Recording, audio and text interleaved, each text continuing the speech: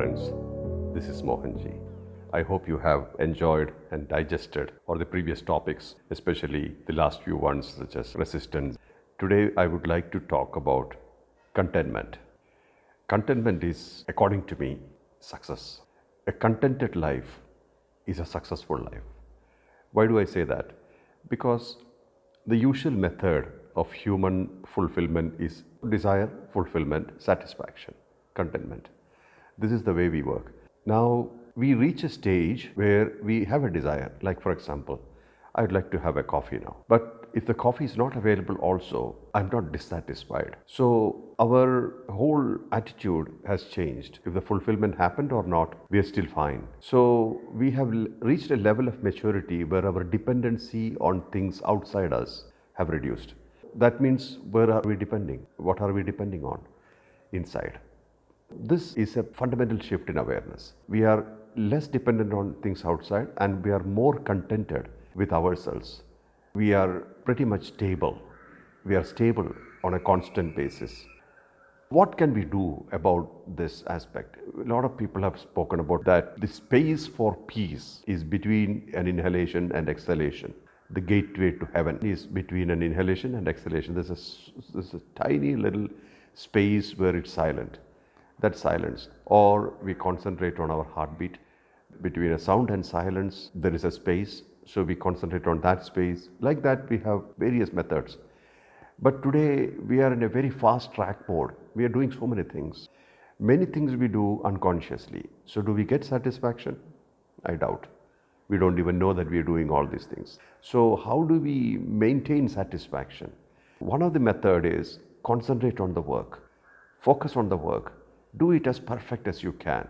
Dive into it and do it with your absolute attention, full application and full concentration. Then leave the result.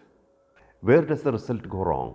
When we have an expectation and the result did not meet that expectation, we have disappointment. So human disappointment is connected to expectation usually. But if you just leave it like that, concentrate on the work fully, full application, full concentration, full dedication, then the result is, whatever the result is, we are happy with it. So our focus is diverted to activity, not the result. That is a very, very big shift, major shift in our life. As I said earlier, the success factor of a life is contentment factor. If we don't have contentment in life, we don't have any success. We may have money, we may have properties, we may have so many materials in the outside world, but no inner satisfaction. That's not a successful life, according to me. Also, I would feel that we should concentrate on just the activity with full good intention. Intention should be good, pure, and we should make sure that it's not harmful to anybody. We should not create anything which is harmful for others. We should only do activities which are beneficial. When I say harmful, that means it's sadistic, destructive, or it leaves a negative balance or negative impact in the society.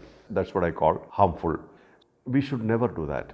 And we should concentrate on ourselves to maintain this purity of intention and purity of action. That means the results are also pure. What you sow, that you reap.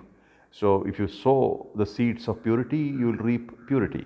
So this is exactly how it is. So our selfish pleasures, our selfishness, our insecurities, our various things that we have stored inside, we should not even look at it. Instead, we focus on good work, positive work, good action, and then it will be something bright and positive. So I leave you with these thoughts now, because these are fundamental thoughts and you can actually build a positive attitude with these thoughts. We will discuss more about such thoughts later, but I don't want to talk too much. These are foods for thought. And please think about it, ponder it, discuss about it, and try to make a system out of it. It's positive action and less dependency on the results and more dependency on within ourselves. I always say, if you want to read one book in this life, the book that you must read is called You. You are the book you must read. This is very important. I leave you with this thought. Perfect yourself, which you can, only you can, only you can. Let's take it forward like that. I love you and I'm always with you, and this is a good way of us interacting. I'm sure you're enjoying it. And if you have any suggestions, please write to podcast@mohanji.org, podcast@mohanji.org, and our people will analyze those messages and will also reply.